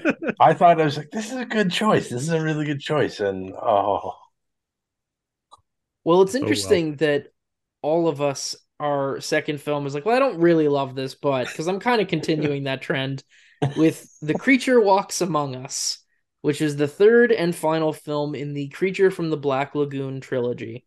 And I was kind of just scrolling through, trying to think of something to talk about for my second pick. And I was scrolling through Letterboxd of just like sorting my films logged by worst, lowest average. And I came across this in like the 2 point something out of five. So not like the lowest of the low, but pretty lower end. And, scrolling through reviews and listening to other people's thoughts on it, it maybe would be overstating it to say everyone hates this movie, but not many people respect it. It's seen as just like a cheap, shitty B horror film pumped out by a franchise that was dwindling returns, just trying to make a quick buck off the one success they had with the first movie, which is really good. And there's valid criticisms to be made of this. This movie is very cheap. The makeup effects, or the costume rather, um, is looking progressively worse film to film. There's this just general, like, most of the film is just set at a house. Most of the actors are not great. There's a bit where like the creature, the gill man, just like knocks over a light. For some reason that knocks out power in the whole building. Like, it's very just cheap B movie logic.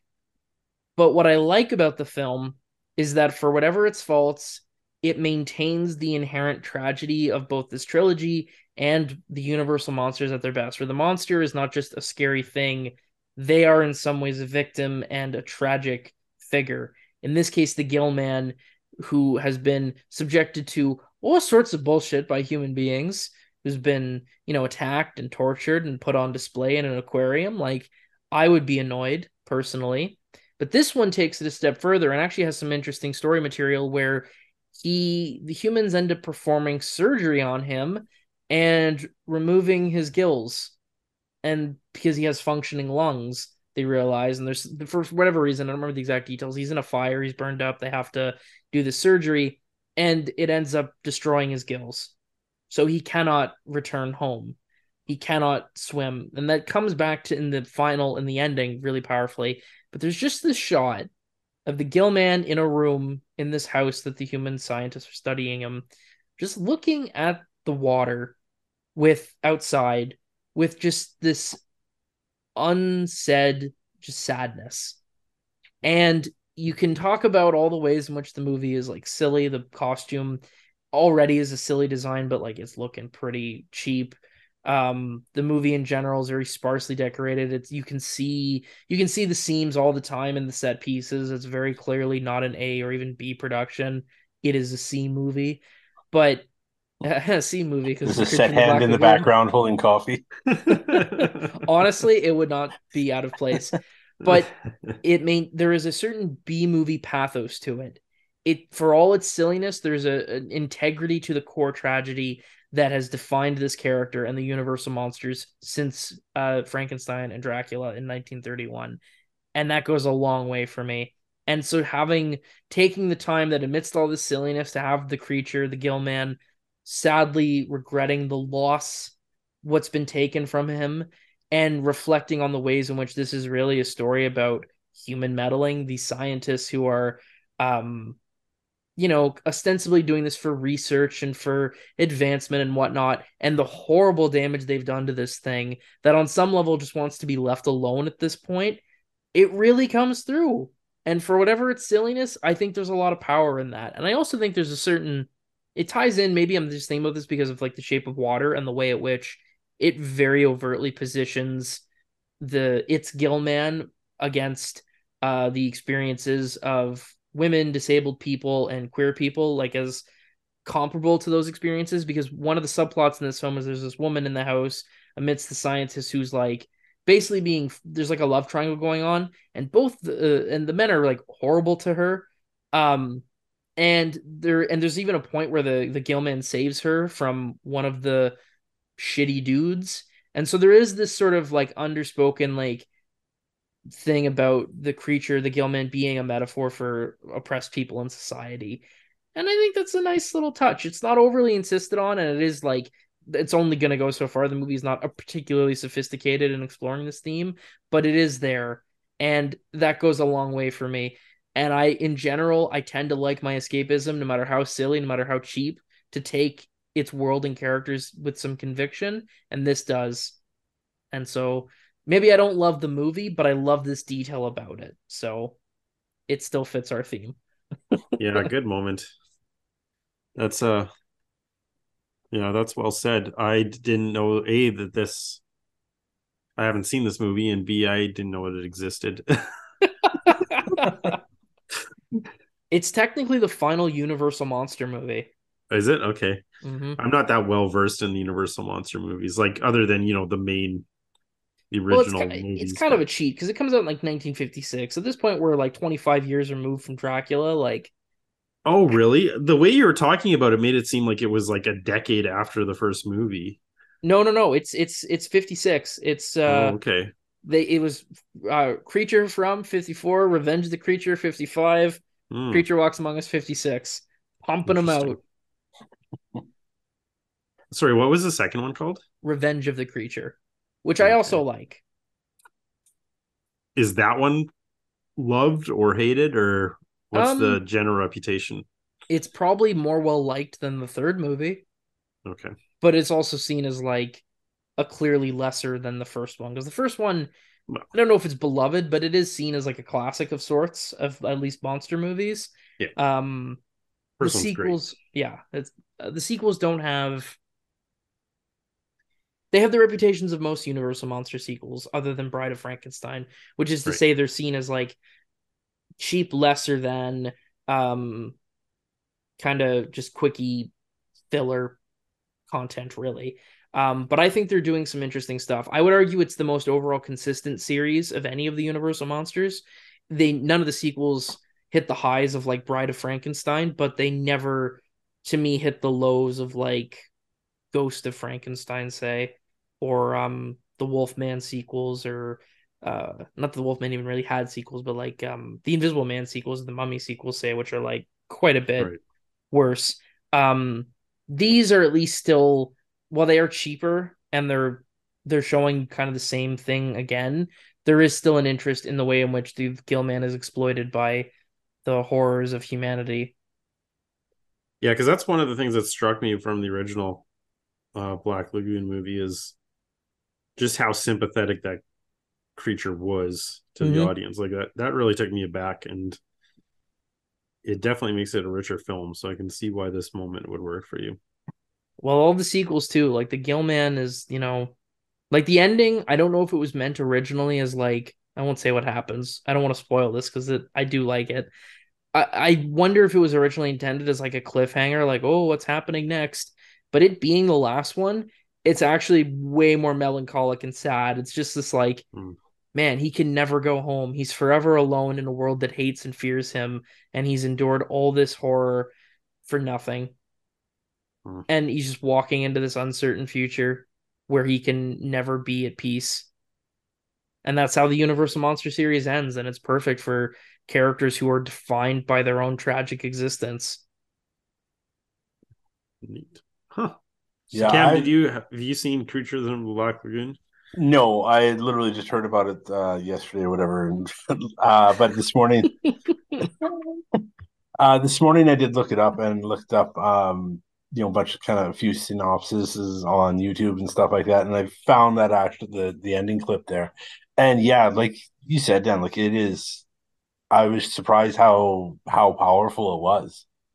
Like just he's just staring. It's a simple shot, but it's you know you can you really feel for the guy because it's like yeah he just wants to go home and now he can't and Mm-hmm. that's all he wants and he can't live amongst us and he can't go home so he's just kind of this you know giant ghost of a figure that's got no house, no Mm-hmm. home, Mm-hmm. nowhere to go. It kind of had some Frankenstein like Yeah. vibes to it too. Mm-hmm. Basically this monster that man created in obviously he was something different beforehand, but to convert his lungs and everything like that, and Mm-hmm. now and is just hated, vilified Mm-hmm. Mm-hmm. for at no real fault of his own. Yeah. Yeah. I think and that to me is why these films are still worth defending for whatever their sloppiness as films, because they're sloppy. Like you can very clearly see the seams and points. But they are true to the core of what the Universal Monster movies should be for me. They're true to that tragedy. And that makes all the difference. So So Man is both the of my real picks. monster. So both of my picks ended up being about religious exploration. Both of your picks ended up being about exploited individuals. true, yeah. Yeah, Ian's looking for God, and I just don't want to be so sad. And mine is just way out there stuff. And yours is a cool zombie dragon and Yeah, axe. yeah. Zombies and robots, you know? Um, you're keeping it pure. Yeah, someone's got to Um, lighten the mood here. well, yeah, this got heavier, I think, than I was expecting to. But that's okay, you know. So, Yeah, nice. yeah, those are our movies that, well, except for Terminator Salvation, that we love, that everyone hates. Yeah. What were some other ones you guys thought of? I thought of Interstellar. I don't know. Like, I think there's a good group of people that rag Mm, on that movie. I don't know that it would be to the no, I same don't think it level. fits. I thought about Man of Yeah. Steel, but Yeah, that would have been a I good one. the Snyder cult though makes that difficult. Again, it's another example of like the online fandom is so strong that I'm like, I don't know if I can really say everyone hates this movie because like clearly, that's not true. Yeah. Um, what I else was did I? thinking about Immortals. Oh, I haven't I don't seen know if that. people, I don't think if people hate it. I just don't think they, I Oh, think it I just do. kind of got forgotten. Do you hate it? I hate it. Okay, then. That yeah, you could have done that then. Um, I mean, I mentioned I Rob but I Zombie's couldn't. I Halloween wouldn't have much too. to say because I haven't seen that in over 10 years. So Oh, yeah. Yeah, I don't know. I find there's not too many movies that like I love that people like hate. And well, the other thing I was thinking about Fear and Loathing in Las Vegas for a while because the movie is generally like well regarded, but the people who don't like it like really don't like it and like viscerally don't like it. And Ian, I don't know if you've seen it, but I feel like you specifically would hate it. I know you and Nate were not enjoying me describing the vomiting scene in such detail. it's Um, true. so but I was like, it's too well acclaimed. Like it's 3.7 out of 5 average on Letterboxd. Like that's too high, you know. Yeah. But that's the other thing. Like there was a prompt on Twitter recently where it was like, what's your the lowest rated average movie on Letterboxd that you give 5 stars? And mine was Ad Astra, which has an average score of like 3.3 or something like that. Oh yeah. Um, Yeah. and that's partly because I'm pretty stingy with my fives. If we included 4.5s, it's Blonde with a Bullet with like 1.4 out of 5 average score. But my fives, I'm like, I hoard those. I don't give those away very easily. Yeah. Me neither. Awesome. Okay, well, before we go, I just want to mention so if you listen to us on Spotify, I'm trying these like interactive questions. I mentioned it last time. I don't know where they show up and I don't know how you answer them, but they're kind of cool because then we can see some stuff. So for example, on our post-apocalyptic movies, I kind of asked what's your favorites. And so we just want to give a shout out to Will, who was the first person to answer me. So the ones he came up with were The Matrix. Was a good one. Mad Max 2, like the Road Warrior. Akira. Mm. La Jetée, which we did bring up because we were talking about 12 Monkeys. And Stalker. Oh, yeah, very good picks. Those were his picks. Yeah, I Mm-hmm. don't so know thanks. why I would have never thought of Matrix as being a post-apocalyptic, but that's exactly what it is. Mm. Yeah, definitely. Yeah, I think because we spend so much time in the virtual world, we forget, like, oh, yeah, it's Yeah. not all like this. Real world sucks, just Yeah, like those are Yeah. good picks. Yeah. So thanks, William. So yeah, I'll keep putting up these questions about the episode. Give us your answers and see what you come up with. Woo. Awesome. So, I mean, And you that, know, that's the big thing. We'll go, what movies do you love that everyone else seems to hate? that's right. Yeah, because we can get some really interesting answers here, I think. Mm-hmm. Yeah. You can also tweet at us at cinema_seconds and send us an email at cinemainseconds@gmail.com. Awesome. Well, Cam, thanks for coming on. God. Thanks for having me again. It's awesome. Yeah. Always And like for doing the this. suggestion. Mm-hmm. Yeah, it was a good idea for an episode. And Dan, you got a brand new video. Yeah, so you might be here because of that video, given it's like endorsing the podcast listener. But yeah, I did a video on food in Taxi Driver, which was inspired by our conversation about the film from many episodes ago where we talked about food on film. And I just wanted to extrapolate a little bit on what Travis eats and why it's important. It was a fun one to do, and it seems to be really resonating with people. So if you like Taxi Driver or you like bizarre food combinations, or both, check out my video on food and Taxi Driver. Sweet. All Did you right. make all the Well, weird combos and eat them?